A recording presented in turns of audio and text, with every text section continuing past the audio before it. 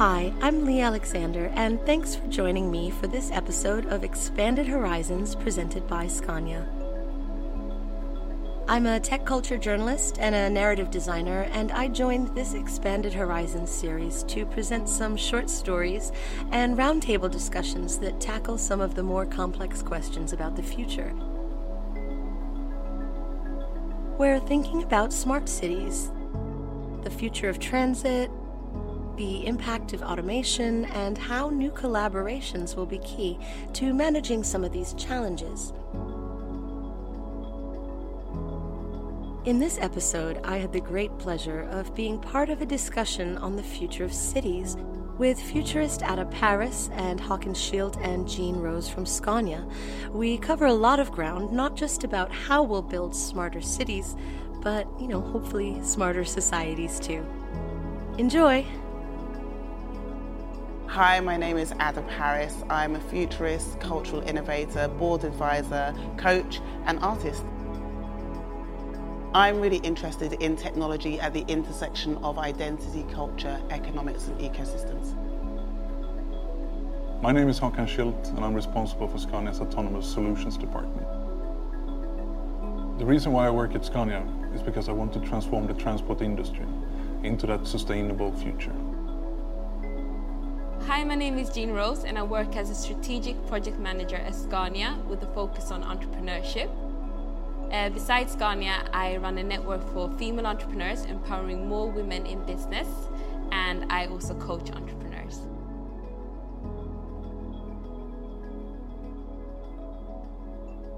Moving on to the bigger picture, the smart cities. What do you guys think that means? So to me, when we talk about a city that's smart, it's how can we automate certain functions of civic life, whether that's infrastructure or community information or culture, with technology that sort of allows the city itself to intelligently adjust for the people that are in there.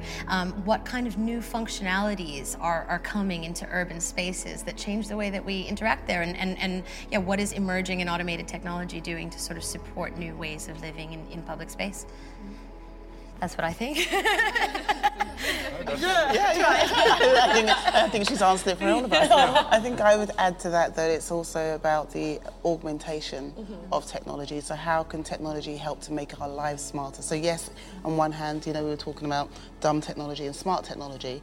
So we have the smart technology, but also how can we use this to augment and help people navigate their way through cities, have better lives, have more control over their lives and more decision-making around how they navigate. Right, so it's not just about intelligent improvements to infrastructure, it's how can we communicate with people about that infrastructure, give them the best information, responding naturally to their needs at that time.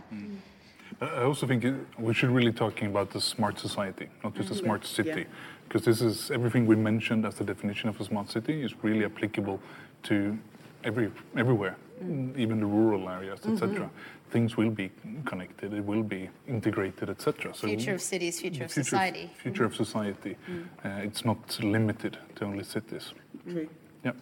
Whereas probably it might start earlier in a city compared to a rural area, but still we should talk about the society, the smart society. And I think to your point, that's because it's about the infrastructure is already there, or it's easier to put the infrastructure in to be able to navigate and to be able to build up on top of that. And what happens then when we start to look at rural communities who are still part of society, but actually they're slightly disconnected.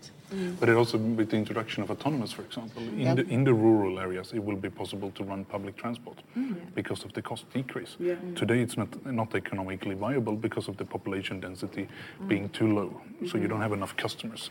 That's why you have one bus leaving in the morning and one in the afternoon, for example.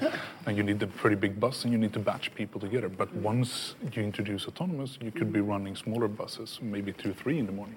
Back to your point about access and how some of what we want to achieve here through this future vision of technology is just increasing access, increasing opportunity, reducing friction, and therefore more equal spread of resources, whether you're in a city or in a rural environment. And that's impacting people's sense of freedom.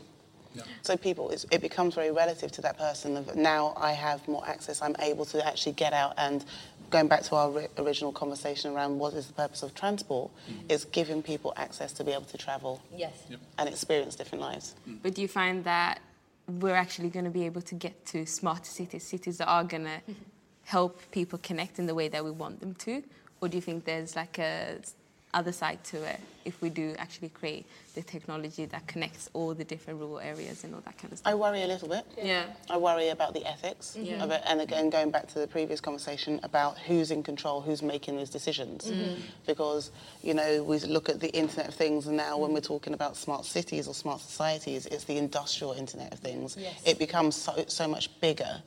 And, you know, you start to get into the whole geopolitics of who actually has control. Is it governments? Is it companies? Where does all that power Google lie? partnership with the Civic Center. Like, you know. But I think there's also, I mean, between the city and the rural, you have the urban and the suburban. And those areas will also have the same transition happening to them. And everything will become more integrated.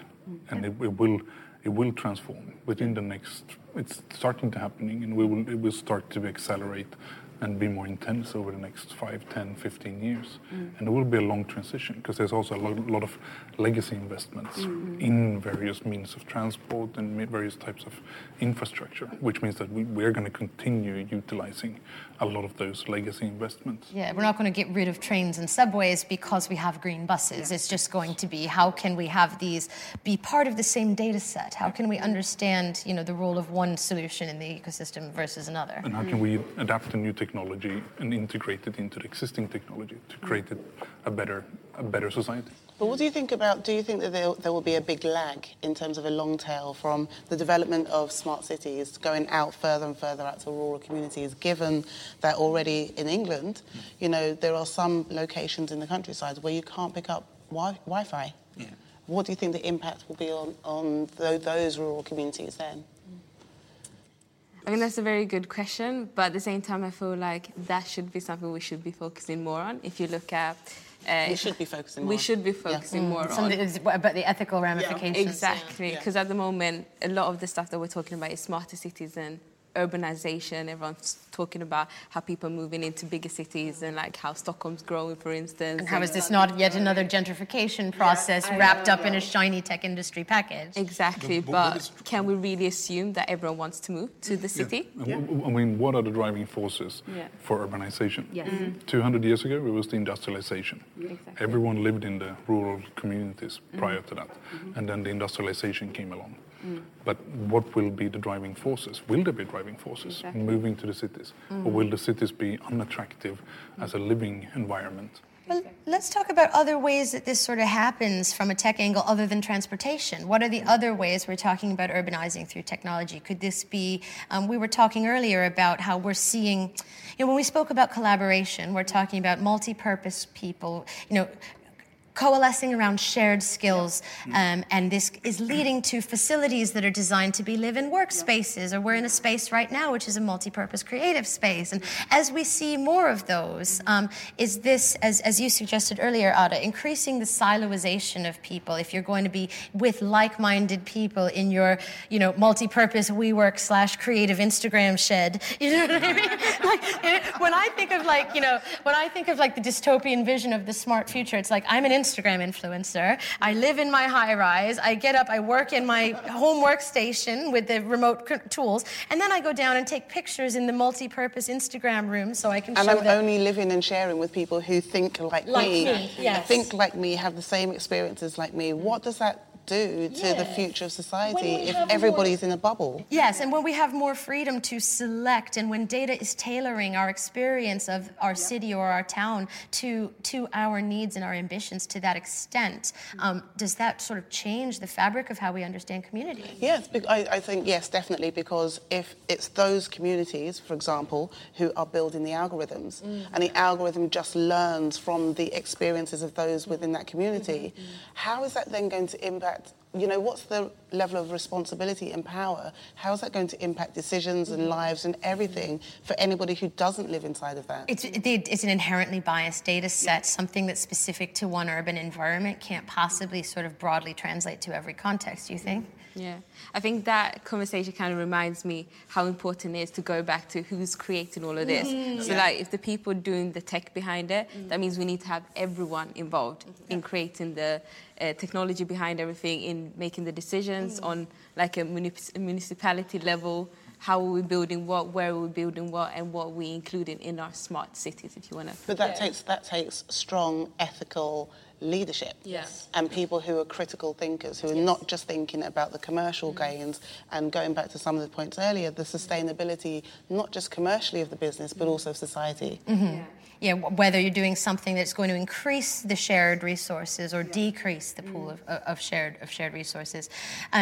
This is kind of an unusual angle, but a few years ago, when I was doing some arts and tech journalism at The Guardian, I profiled an artist called Naho Matsuda, and she did poetry for smart cities, which was, the normal updates that you would receive from the smart system at your bus station, like the bus is late, the weather is grey, it will be 75 degrees, delays on the green Sounds line. like Black Mirror. Yeah, so she basically found a way to take the snippets of information that we're receiving from a smart urban environment and create sort of live ambient poetry to it. So it shows that these spaces can be very expressive. And it also really raises the question of like, what are we choosing to express and to whom? Is the goal efficiency? Is the goal community? Is it to reverse climate change? Can we do many of these things at once through infrastructure improvements?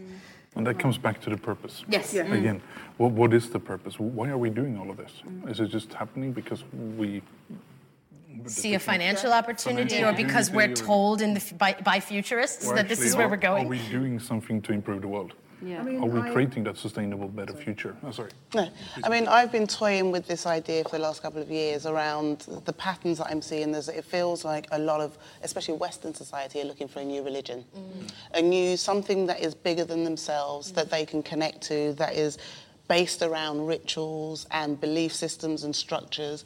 And you have, and I initially thought the idea is linear, but it's not. I think it's cyclical. That you have people going down the technology route, artificial intelligence will save us, biohacking, becoming cyborgs, all these things. You also have people going down the slight mysticism, the spirituality route of, these are things that are bigger than us. Right. Now, we used to have the cyberpunks, who were few individuals scattered around who were in their own little echo chambers, but they had this idea of the world that they wanted to create. Or the world that they were afraid of, too. Yeah, who would be...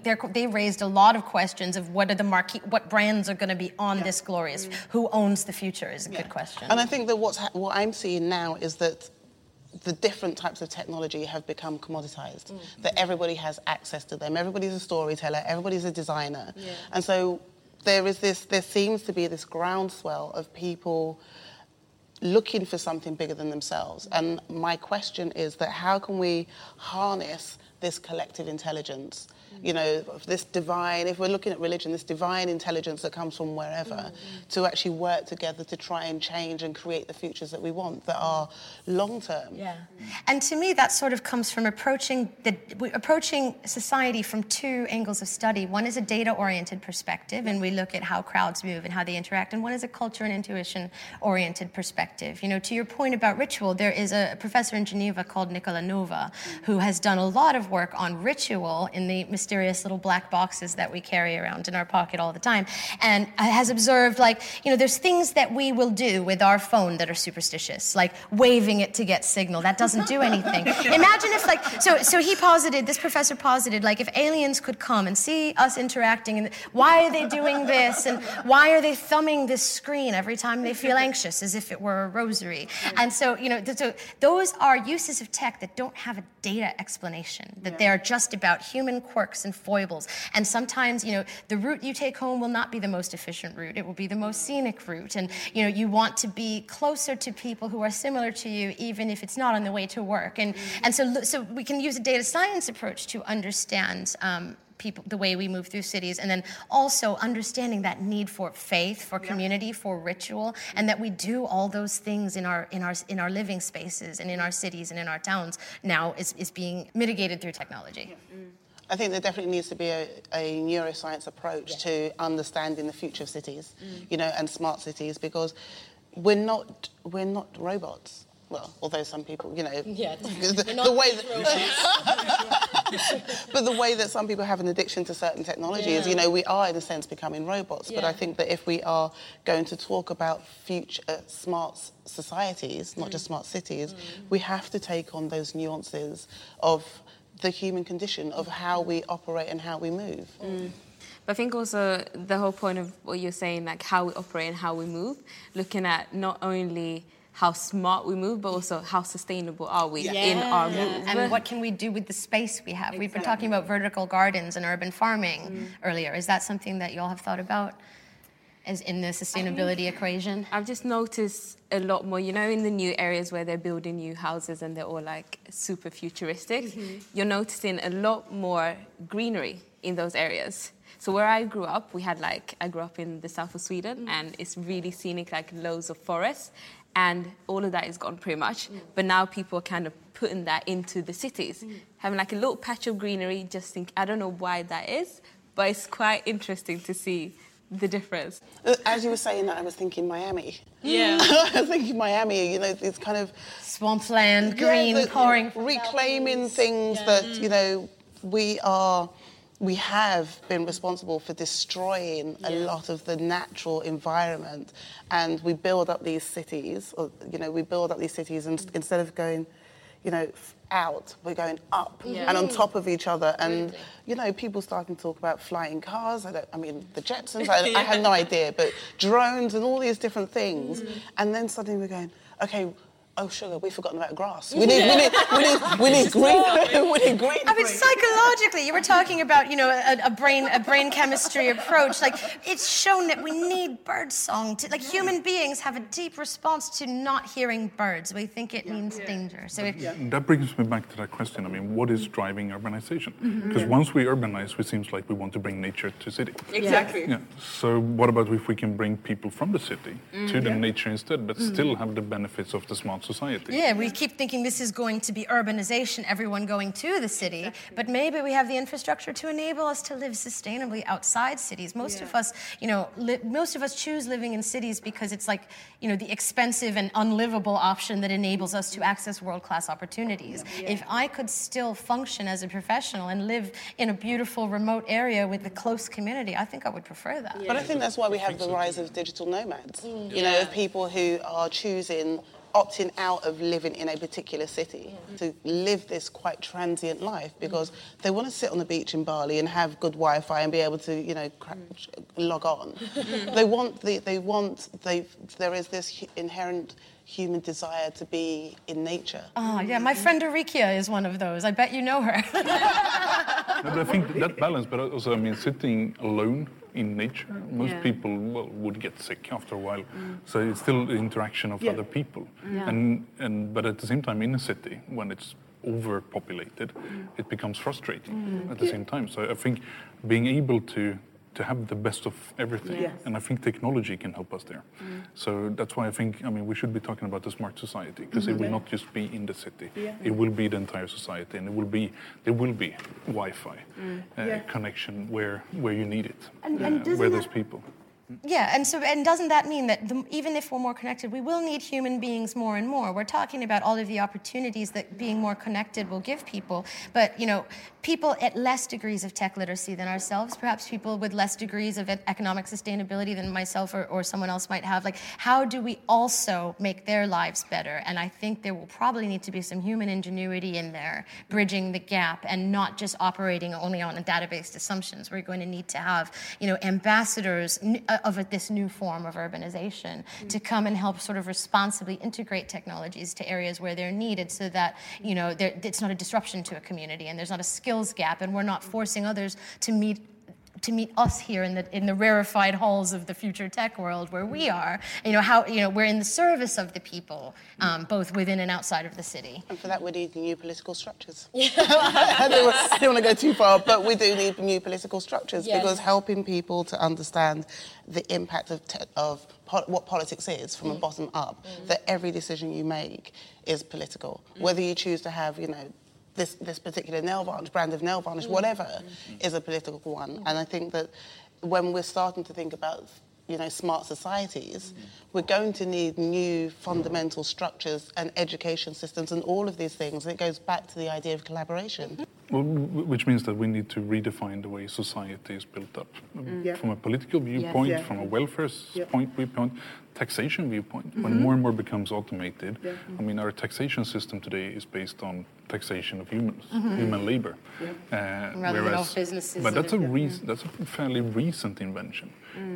Prior to that, we actually used to have an asset-based taxation system, and perhaps we need to go back to an asset-based taxation system instead. Those are questions that need to be discussed. There are a lot of technology companies out there, and to start with this, human-first approach and purpose-first approach, and we may not be able to achieve our humanitarian technology goals within the existing infrastructure. I think that's a bold and a leadership-oriented thing for a technology maker to be able to say today, and I think, my line of work would be easier if we could hear more people with responsibility in this ecosystem talk more candidly about the ethics. I think I can speak from Scania's point of view, like what we do. And one of the things that we're doing now is basically we've set up a part of the organization that purely works on sustainable city solutions. And obviously just that title in itself says that we can't do it on our own. So we've had to find a way to how can we work with our governments and everyone else around that has an input into this, that know probably a lot more than we do in terms of how the city moves and what happens, because we're a huge contributor to like the transport, the movement of people, and the climate change and all that kind of stuff. Well, the economics of everything. Everything, We've been talking about a lot of things that's going to happen later on, 10, maybe 15, 20 years ahead, but there's still problems today. In society, you need to go to daycare, you need to go to work, you need to go to visit your friends, etc. And we need to adopt the new technology into those problems and solve those problems here as soon as possible, both from a sustainability point of view, but also from the technology and creating that better, smarter society. Yeah, and for me, it definitely feels like things have... So, I moved to New York in 2002, and I lived in London for 5 years. And, for me, during the time that I've spent in cities, I feel access and infrastructure have worsened because the demand on the system has increased and the pace at which technology solutions are applied is slow. A lot of this is because transit is a bunch of squabbling privately owned corporations, and whether to publicize or privatize is a question in every city that you go to, and it's all handled in different ways. Like, to what extent is this sort of like an interpersonal and cultural challenge, bringing new technologies to some of these challenges? I think it's all to do with relationships. I think it's all interpersonal. I think that the brave, smart organisations are the ones who are saying we don't know, but we're going to put our money where our mouth is and actually start to do some research and ask questions and not think that we've only got the best people internally in our organisation. We have to go outside and we have to ask questions and we have to investigate. And that's something you've been working on as well, right? Bringing folks within your own organization and sort of enabling and empowering them to have a more democratic range of skills and sort of enabling people from individual disciplines to become problem solvers across larger disciplines, right? Can you talk about... Absolutely. I think that's one of the things that when I joined the company, I was like, to be honest, I was like, not sure if this is the kind of company I want to work for, because I realized that, okay, what does it do to the climate and all that kind of stuff? But when you start realizing that I actually have a say and I can do something to change the way we work, and also my passion is with people, like how can I empower more people? So that's one of the things I get to work with, which I absolutely love now, and just using everyone's talents in the best possible way, and also realizing that we were talking about that earlier, like we have skill sets that might be underutilized. So how can we use everyone across the entire company to come up with new ideas that will revolutionize the transport system, the entire society, essentially. Like, that's what we're trying to do, which is really, really fun. How can we sustainably use every part of a person? Exactly, every single part. That's the interpersonal bit, because we are putting the trust and respect into, we are empowering people by showing them that we trust and respect and value their contribution. And that's where, innovation starts to happen from the bottom up. And in this ladder-based model, it used to be like, I have a skill, I get to level 2 at this skill, I get to level 3, and then I'm a manager at this skill. And now we have this thing where it's like, well, at level 2, then maybe you can branch out laterally into these other skill trees, and then maybe, rather than being asked to specialize in one thing, you're a value add if you can sort of look through the lens of that specialty and apply it to other challenges. And I think that just that's kind of a realization that we're human and we change literally every day. So if I realize tomorrow that, oh, do you know what, I'm really good at drawing, I should be able to draw if I want. And I think a lot of people think that. And the barrier to entry for new skills is lower because of technology. For example, something that you would have to go and take lessons using because of art software, there's a new way in for someone who doesn't necessarily have a mechanical artistic ability, can also learn to design and create things that are appropriate to their, interest and their self-expression. I think that's going back to the previous point about what happens with the people who've been inside the organisation for years, who have a certain experience, who've been trained and working in a particular job. What's the responsibility, if we're talking about what happens now, what's the responsibility of an organisation not to have this future-proofing, this is what's going to happen in 5 years. How can we help bring those people along now? And how can we help make their lives better and introduce and integrate the technology and the ideas as part of that whole process? And I think that's about creating that purpose, that vision. What is the problem to be solved? And once you start defining that, and then combine that with leadership, and then you have those followers. Then, if you take an engineer is a problem solver. Today, an engineer is solving diesel performance in a combustion engine, fuel saving, etc. We have a lot of engineers doing that. But in reality, those engineers are problem solvers. So if we redefine the problem to a different problem, then it's easier. Well, I would challenge that and say everybody's a problem solver. Engineers are a particular type of problem solver, and they have a particular skill set. But I think that sometimes organisations undervalue the fact that everybody is a problem solver. So I don't believe that one person should have the title innovation. I think it's everybody's role. And if you want to create an ethical culture of innovation, then you should be able to encourage people to bring their ideas to the table, because they're the ones working on the front line who may have created their own shortcuts. So innovation isn't just the end result of the process, it's the process itself. And that's actually something that you were talking about, that you look to apply technologies internally before you try to do them in your product design. But also, I think just taking it a step further than innovation, we talk about entrepreneurial muscle, like the entrepreneurial talent. What does entrepreneurial mean to you? Entrepreneurial for me is like if you combine innovation but with the business side. So entrepreneurship is all about problem solving. You can't have a business unless you're solving a problem for a customer. So you always have that focus in mind. So imagining the future of cities is particularly interesting. And so I was recently invited to take part in an artistic exhibition in Athens with some futurists and some local Greek artists about what would the future of the city of Athens look like. And to sort of start doing that process, we looked at the history of the city. Now, being one of the oldest cities ever, Athens was made without an urban plan. And that infrastructure still exists today. It's not designed like any other city that you would use urban planning and things like that. That's one thing. Another aspect in how the city was built was its cultural origins. You would live with your wife's family and things like that. So that shaped the way homes were built. And that legacy of culture and infrastructure still drives how people use that city today. And so when we started doing a futurist imagining of Athens, we were like, well, what are we going to do with these unplanned buildings and this strong sense of home, and what would that look like in the future? When we think about London, for example, what are the high street, the local, the pub, you know what I mean? And it's like, what are the cultural values of cities that sort of imagine us into the future. So like when you think about your city, what are the sort of important functions there, and how would you sort of imagine them, a future version of that? So in Stockholm, you obviously have the city centre, but when you look at the transport system, so you have all the underground lines going through the city centre, which obviously makes sense if you're going abroad or you're travelling like further or whatever, but it doesn't encourage people to move around the city centre. You have to go through to then change to go to the west or to the east or wherever it is, and I think for me, the future cities would allow people to be more free in their movement. So if I want to go from the south to the north, I should be able to do that easily without going through the city centre. So could that mean sort of taking some of those central hubs and making them above ground, more accessible, so that you still have that centralized location of commerce and socialization, but it doesn't require you to have so many pinch points? Is that sort of I mean, that could be one way, definitely.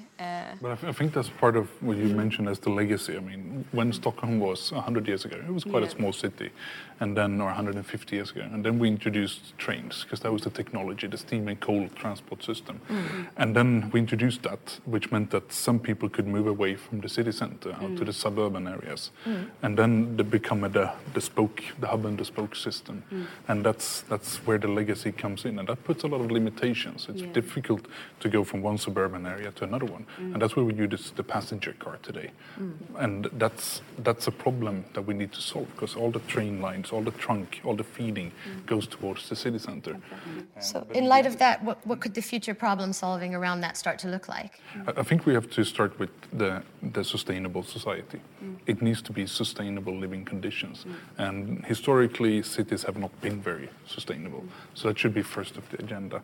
And then we should provide transport, both people transport and goods transport, to the needs of the people that are in there. And with the introduction, in this technology shift that's happening with autonomous, connected and electrified, it will enable a different type of transport system. As we mentioned before, buses will become smaller, which means that they can operate in a more frequent, more direct situation. They can operate where the population density is lower, which means that public transport becomes a viable option to the passenger car.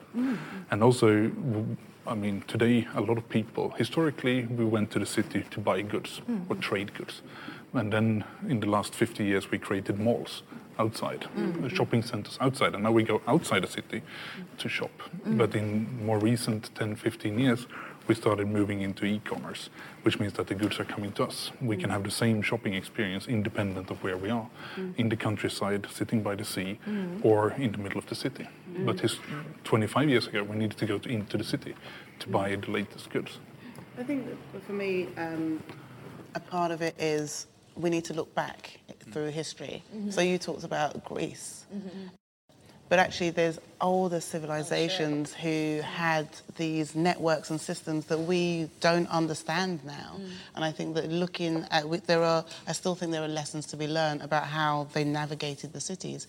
Because a few years ago, I was actually going to do an art project that we wanted to take to Burning Man, which was about the spirit of cities. But the spirit of cities are the people, and the way that they move around the cities, and the way that they navigate where are the markets, and all of these things. And I think then that's when you start to look at transportation systems. So is the city based around education, or is it a market town, or is it all these different things? But I think that there are lessons to be learned from history and old civilizations about the way that they navigated all of this, for us to then start to look at, because I think that everything goes in cycles.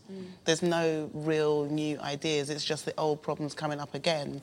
And rather than trying to reinvent the wheel sometimes, I think that we can take a blueprint from things that have happened before, and we're just using old ideas, old problems with new emergent technologies, and using those technologies to develop and to build and to grow. So can you imagine sort of, project forward in your mind, like think of a city where you're familiar with the history, and then kind of project forward and see what it would, try to imagine what it would look like if it were to follow that through line from the past?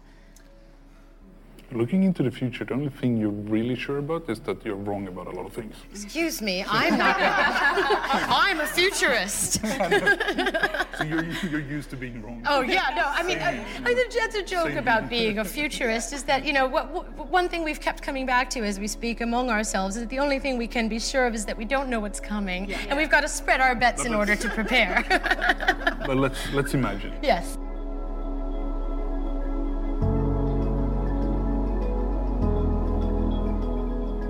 But I think that we also need to be able to have access and merge with other cultures, because I don't think it's right either that isolation is right. It goes back to the ideas of silos and all of things. I don't think that's right. But I think that we're missing a trick by learning from the civilizations and the cultures that are part of that very infrastructure. Going back to what you were saying about companies, should be built by the people and for the people, and the technology comes in to help them design that. And then the transportation system is based on their needs, which is about potential and not about commercialization. So it's not just we're going to do that, and this is, maybe it's a utopian idea, but it's not just about we're going to get you from home to work in the quickest way possible.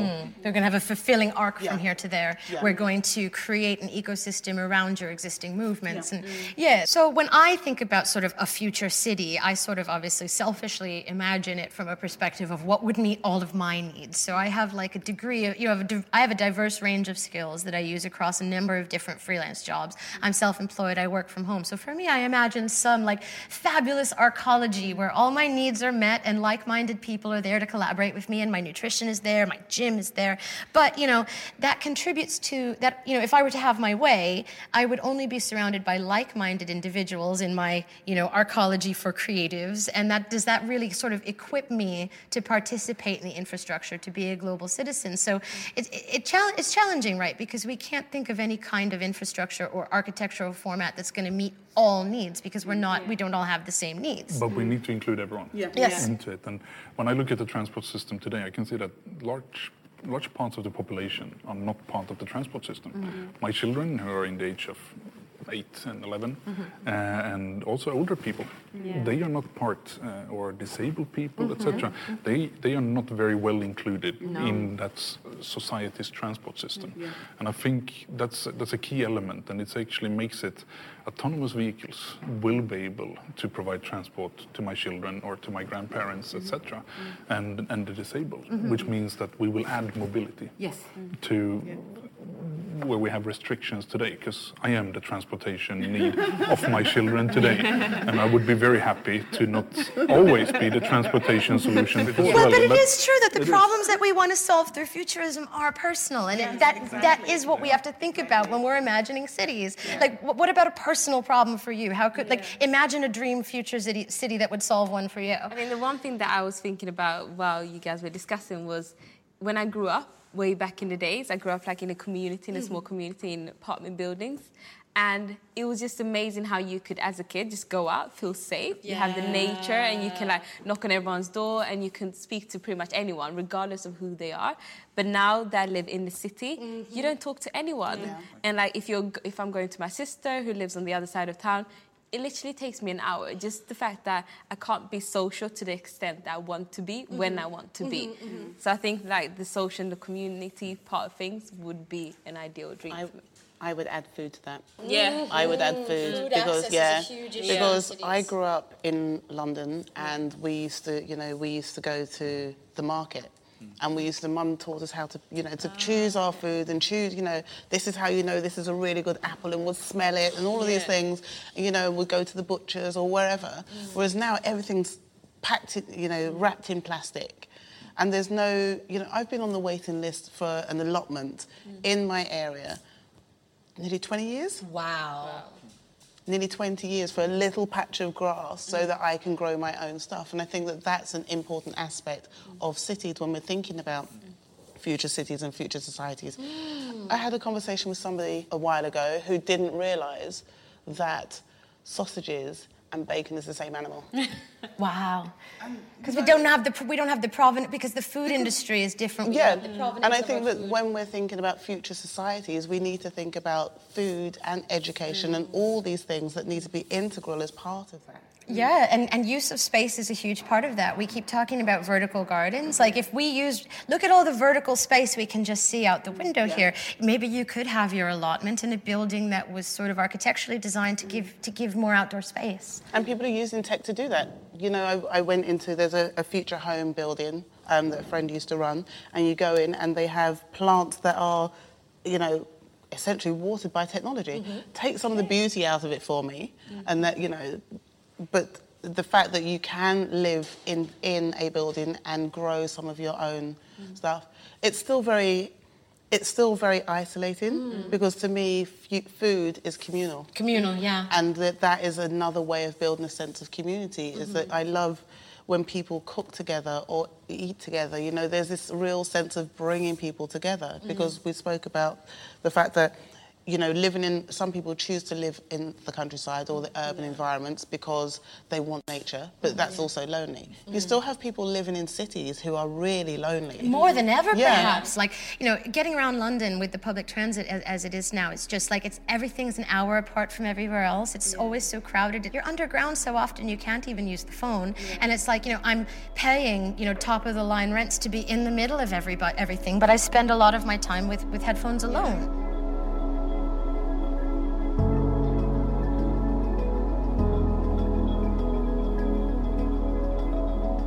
So we've just finished talking about, you know, starting to go a little bit deeper into the purpose of transportation, and that it's a longer tail to that. So a lot of this happens in the supply chain, you know, before anything gets into the cities. And I'm quite curious about what is Scania's purpose. Why are they doing it? And why are they taking an interest in this area now?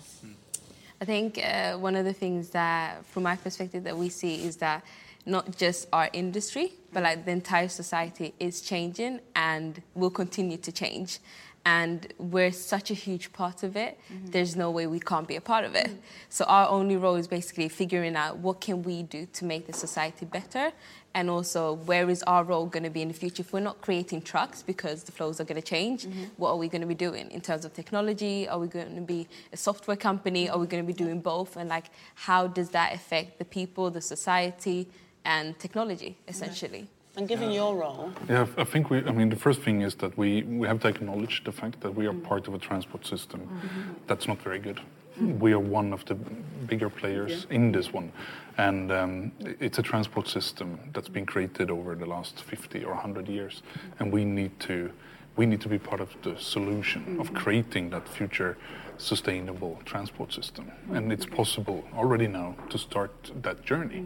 And that provides the purpose and the clarity and the direction for Scania going forward. We want to create that perfect, or that better, improved, let's put it like that, transport system that's not polluting, that's not destroying the planet.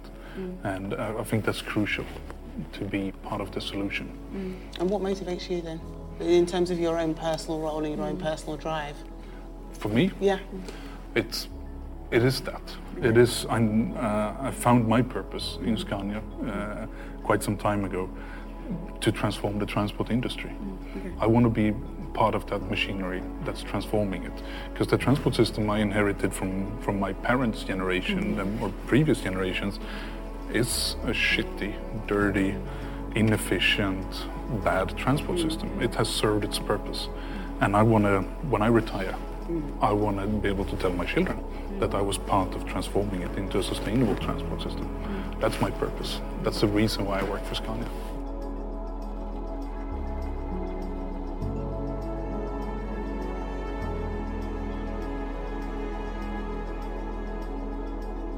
Thanks for listening. I hope you enjoyed that discussion. If it's piqued your curiosity, you might enjoy my short story, Heroes. It's about a digital artist who finds new inspiration by looking for the personalities behind the tech.